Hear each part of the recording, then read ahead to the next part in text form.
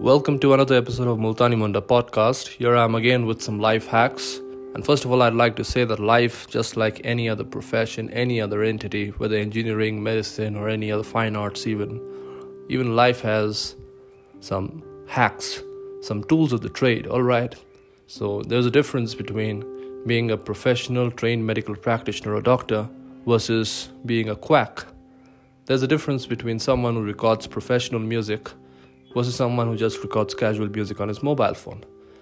So also, you can learn some hacks. There's a difference between someone playing professional badminton and someone just casually playing badminton in his backyard.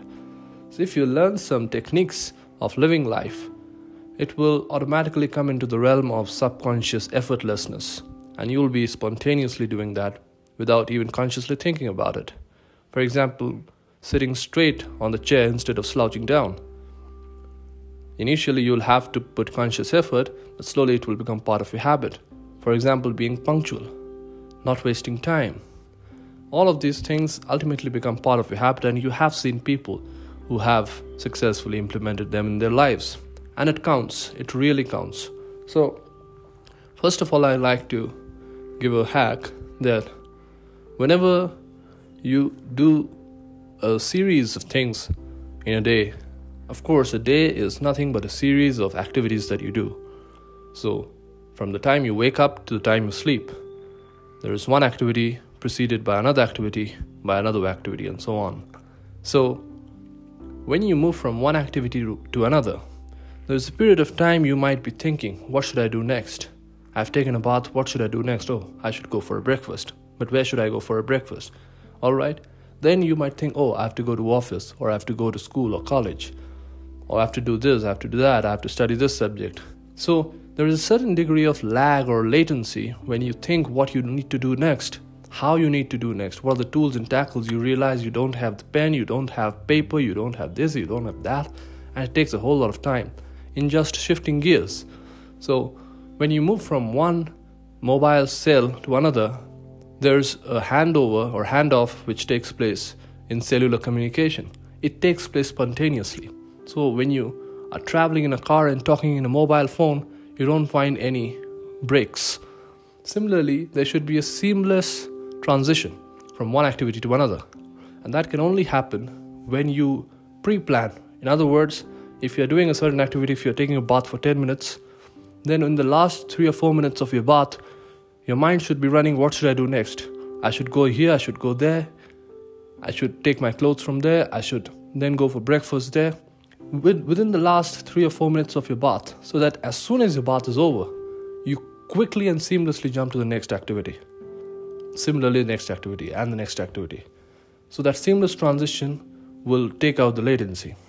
Then, when you put in effort in a certain activity, when you're within a certain activity, for example, if you're studying, you should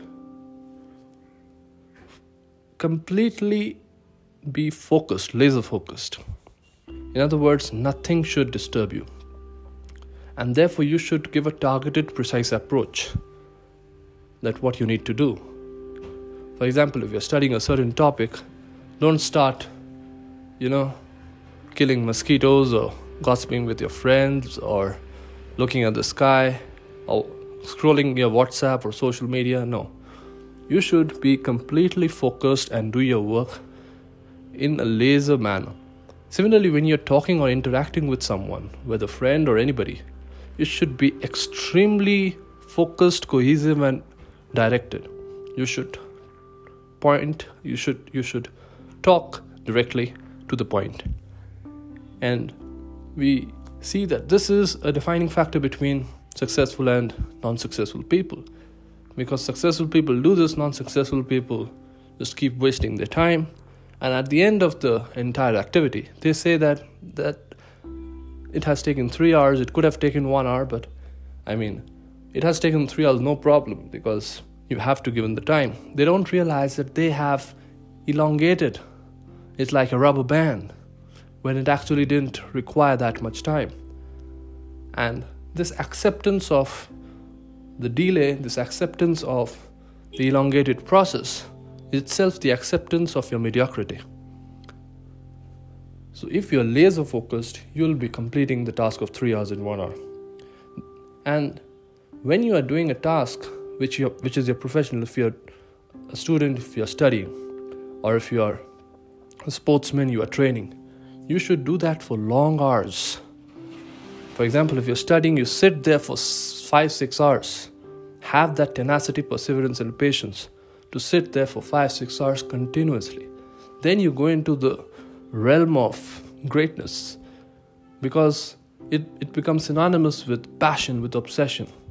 You pour in a lot of effort.